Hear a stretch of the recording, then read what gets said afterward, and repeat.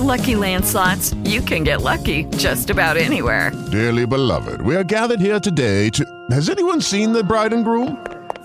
Sorry, we're here. We were getting lucky in the limo and we lost track of time. No, Lucky Land Casino, with cash prizes that add up quicker than a guest registry. In that case, I pronounce you lucky. Play for free at LuckyLandSlots.com. Daily bonuses are waiting. No purchase necessary. Void where prohibited by law. 18+. Terms and conditions apply. See website for details.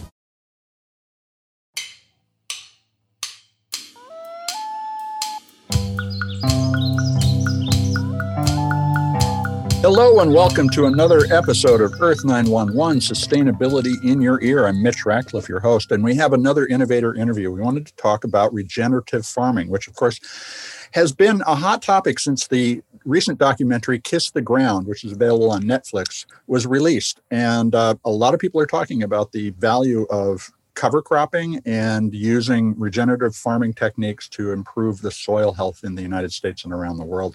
So we invited Steve Groff, who is the author of a new book, as well as creator of a widely used cover cropping strategy that's used by regenerative farmers. And he's a seller of cover cropping seeds.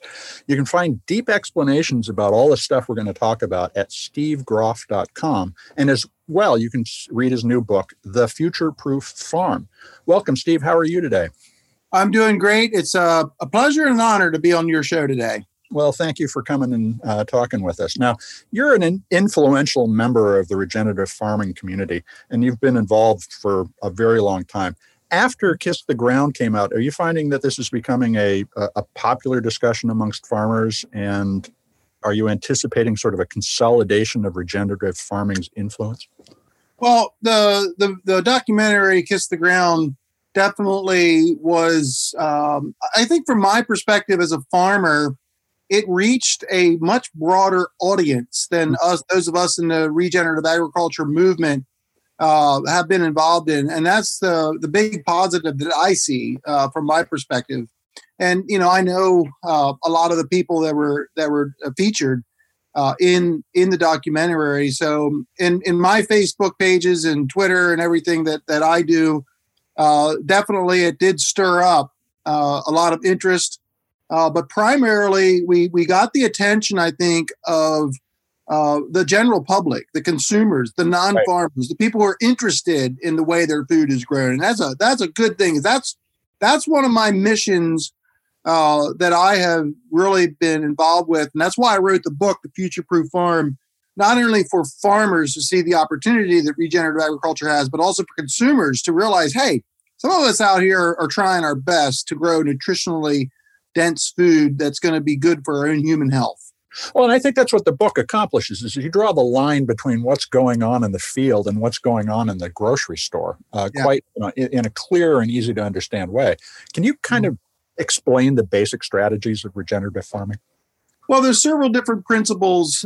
Some of the key ones are to have the soil covered. I have a saying that I actually trademarked called "Soil is meant to be covered."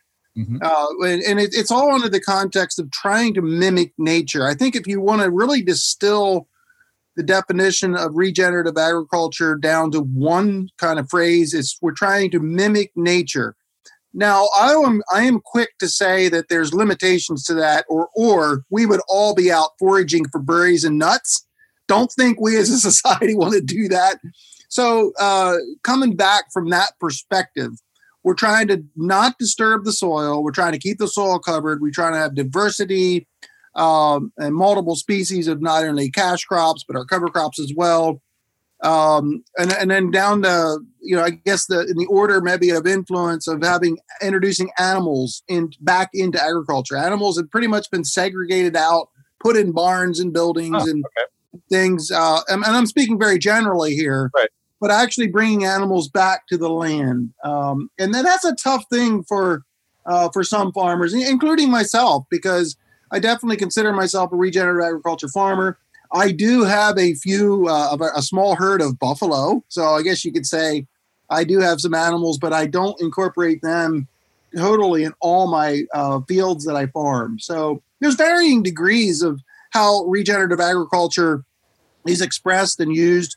But the most important things are not disturbing the soil, keeping the soil covered, and diversity. Those are core principles that regenerative agriculture does. Now, you mentioned the distinction between cash crops and cover crops. Can you tell us a little more about what a cover crop is versus, say, the wheat you grow during the year to make the money? So, of course, our cash crops is the ones that we grow to sell. And the cover crops, the name cover crop comes from, typically, they're used to cover the soil over the winter, typically. Can be in the summer, sometimes in between cash crops. So kind of a simple definition is we're trying to grow other plants to cover the soil, keep the soil protected, keep something growing in the soil. It's because it's so much more than just covering the soil. We're keeping the biological activity alive and well. And when we do that, we multiply earthworms, multiply all the other little critters that you can't see with other than a microscope. So all these things add up.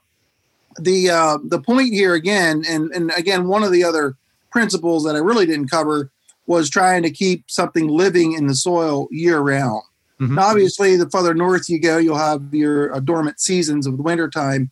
But the point is to have something living in that soil. And again, that's all about mimicking nature.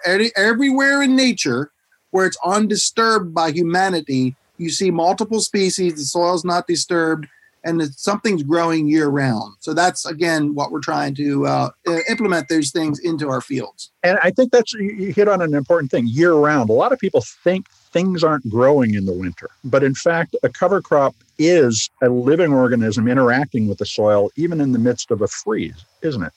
Oh, yeah.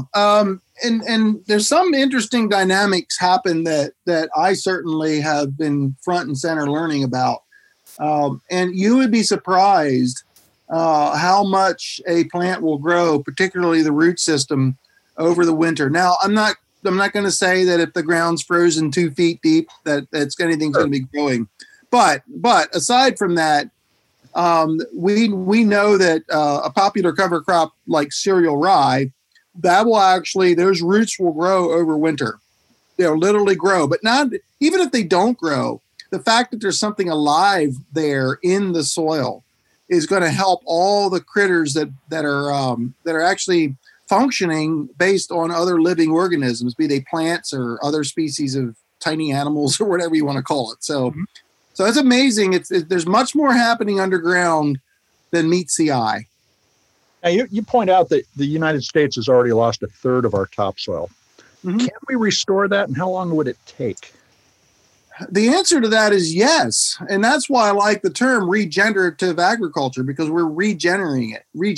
We're making new. We're healing the land, if you will. So on my farm, when I started into this, you could say I started in the early 80s.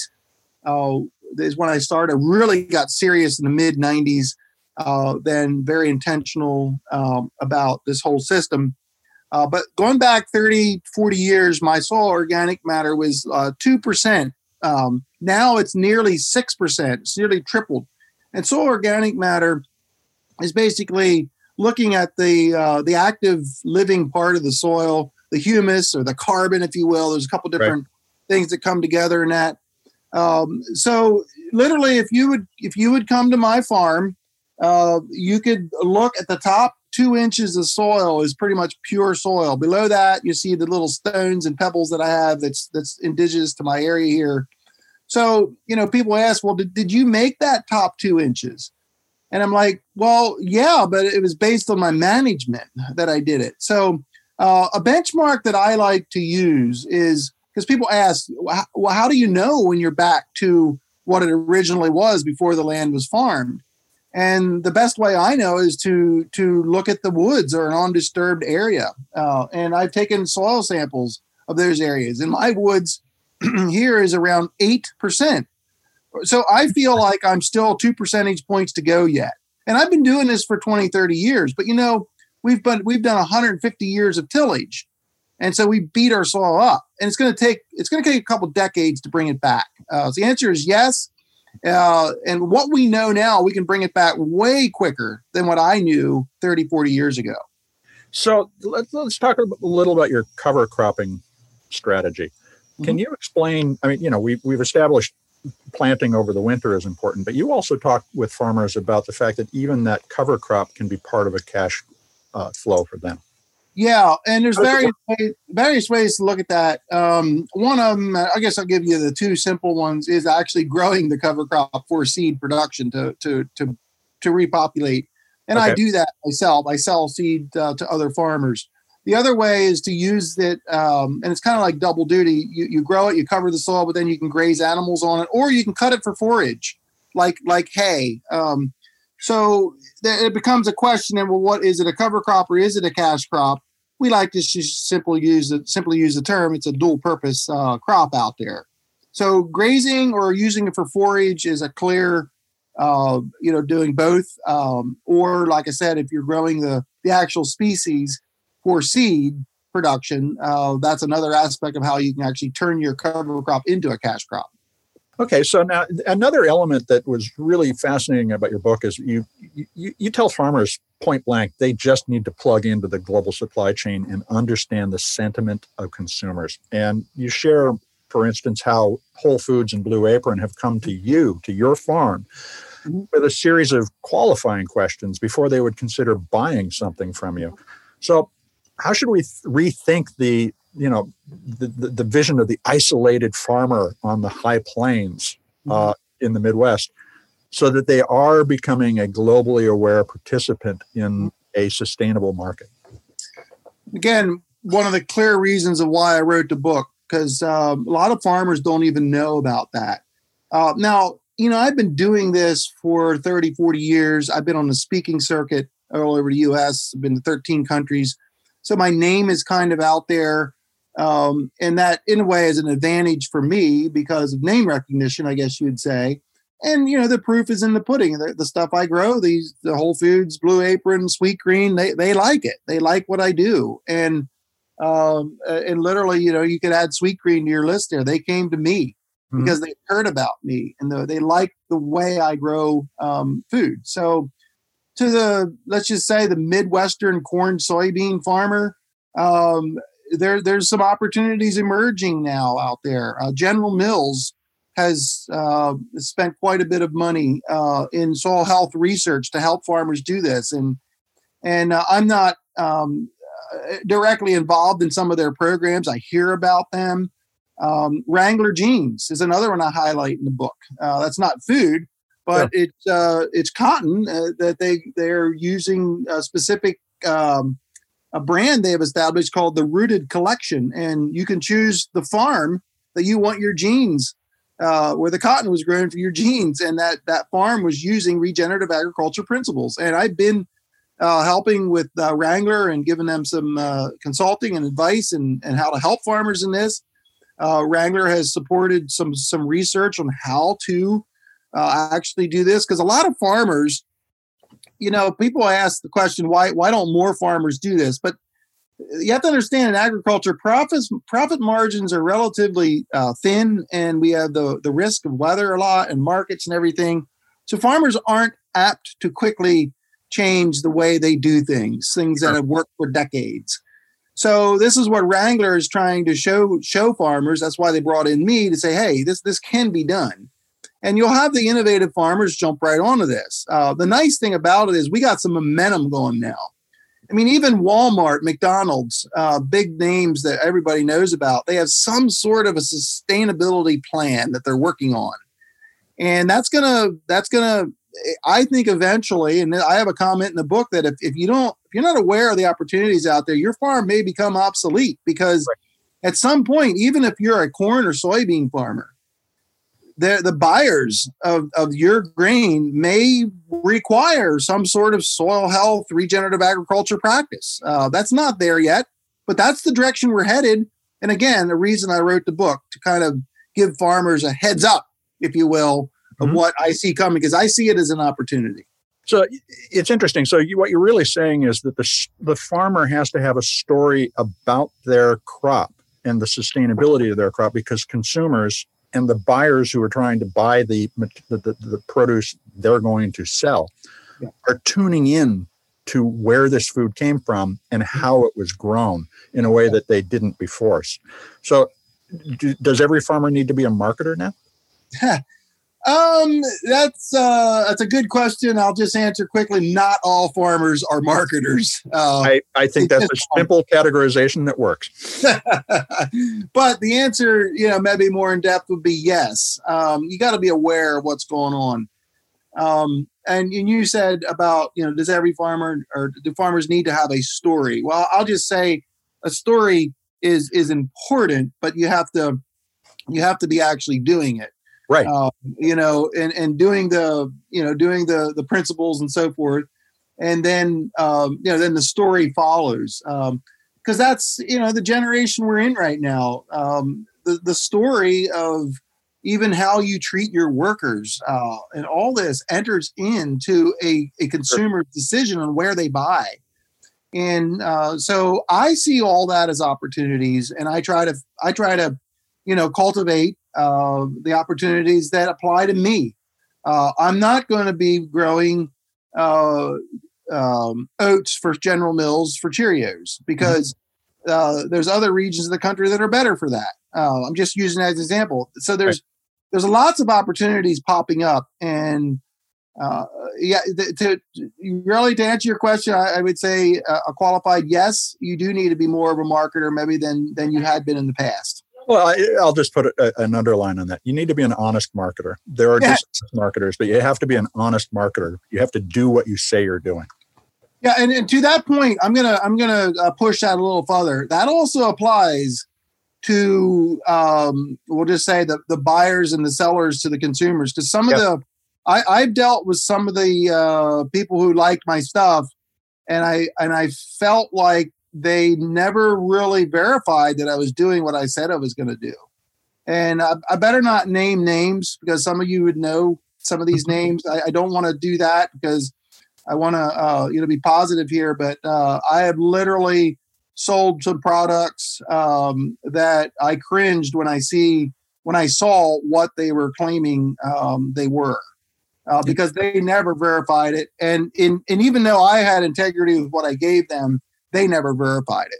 And I know human nature. There are some farmers out there that would just get the product in. And there's also some resellers will say in the supply chain that they don't care. They just all they want is a story.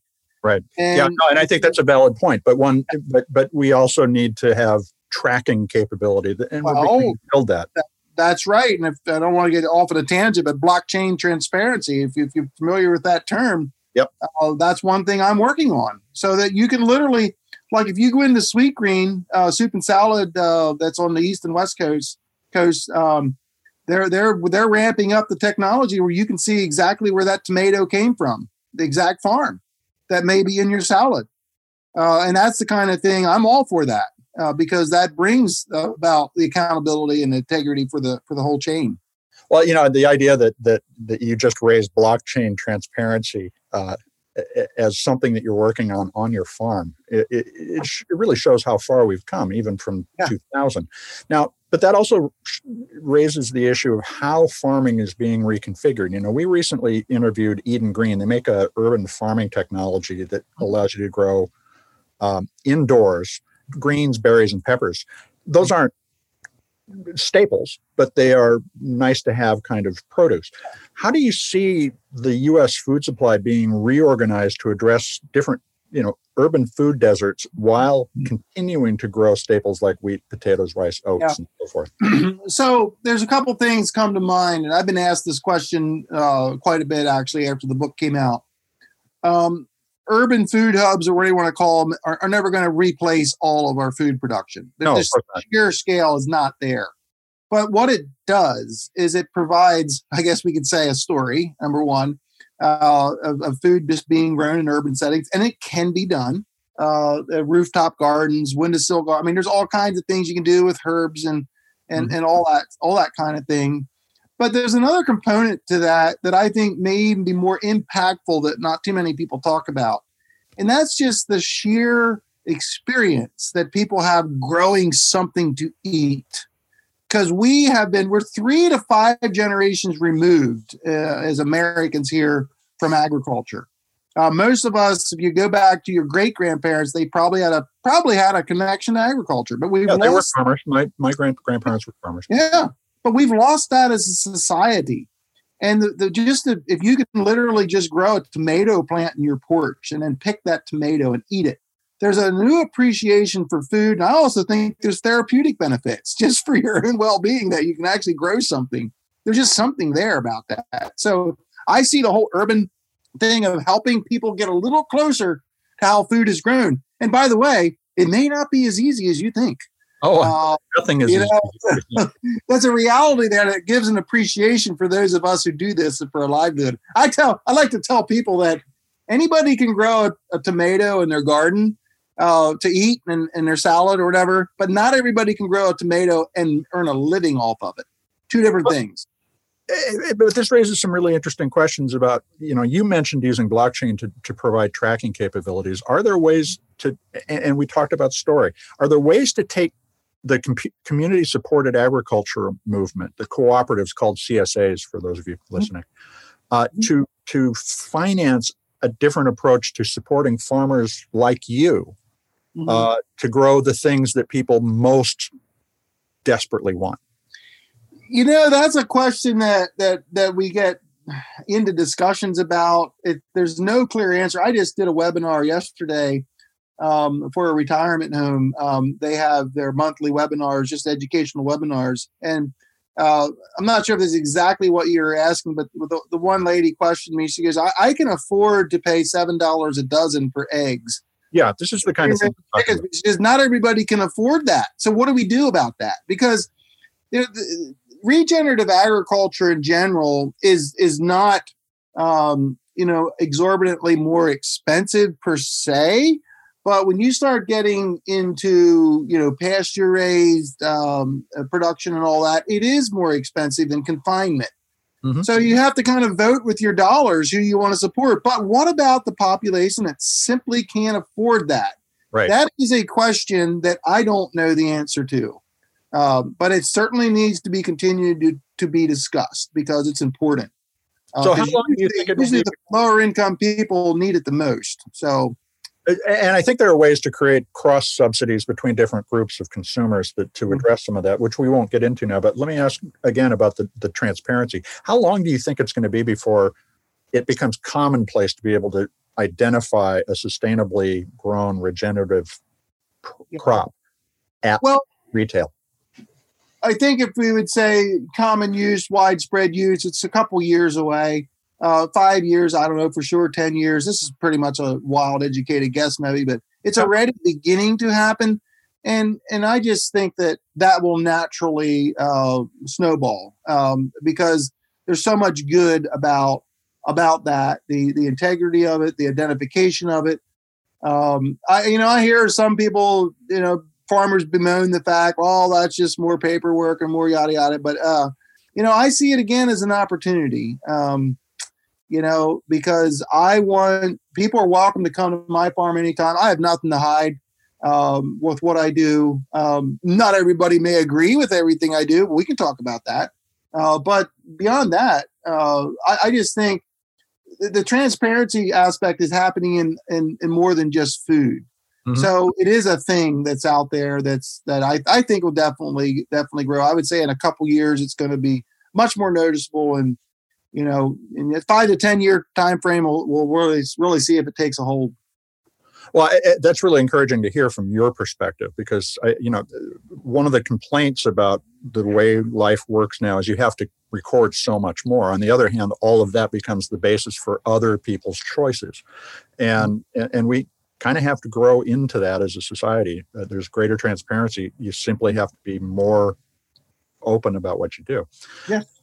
Now, my last question really comes back to where we are right now, and that is there's a new administration coming in January. What advice do you have for the Biden administration as it with regard to agricultural policy?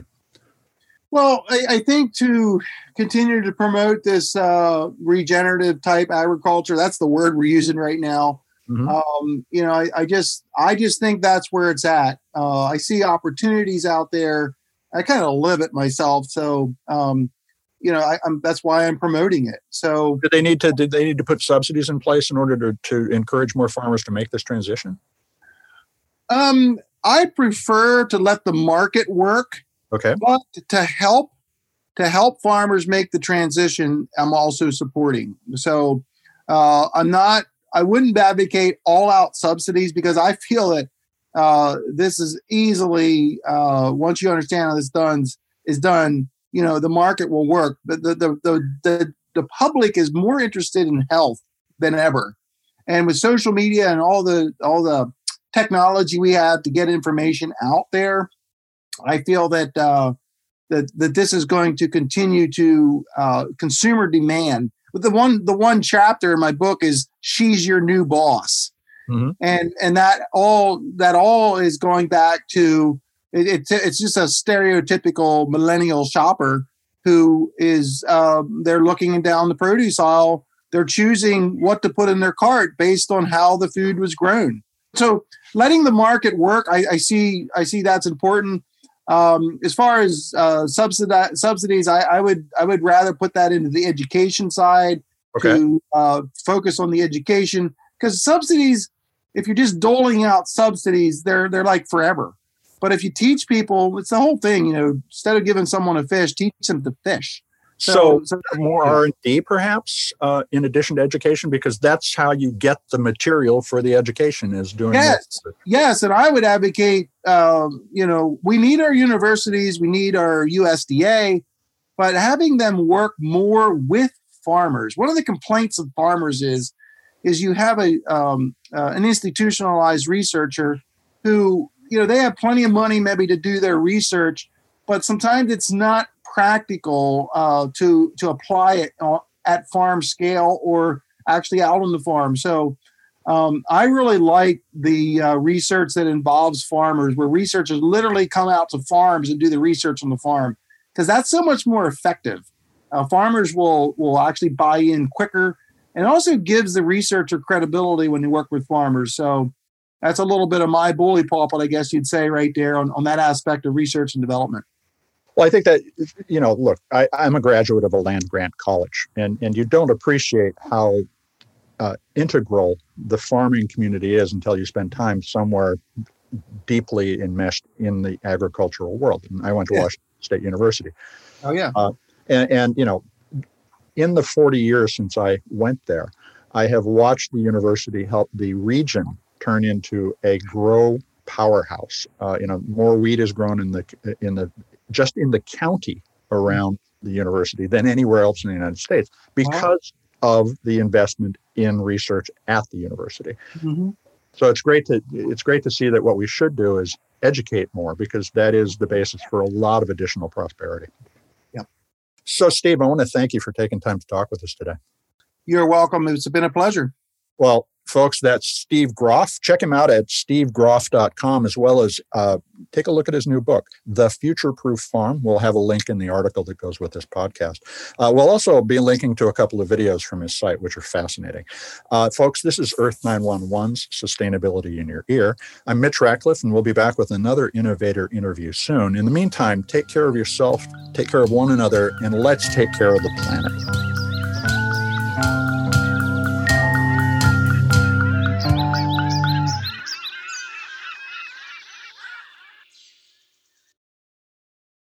With the Lucky Land Slots, you can get lucky just about anywhere. This is your captain speaking. We've got clear runway and the weather's fine, but we're just going to circle up here a while and get lucky. No, nothing like that. It's just these cash prizes add up quick. So I suggest you sit back, keep your tray table upright, and start getting lucky. Play for free at LuckyLandSlots.com. Are you feeling lucky? No purchase necessary. Void where prohibited by law. 18+ terms and conditions apply. See website for details.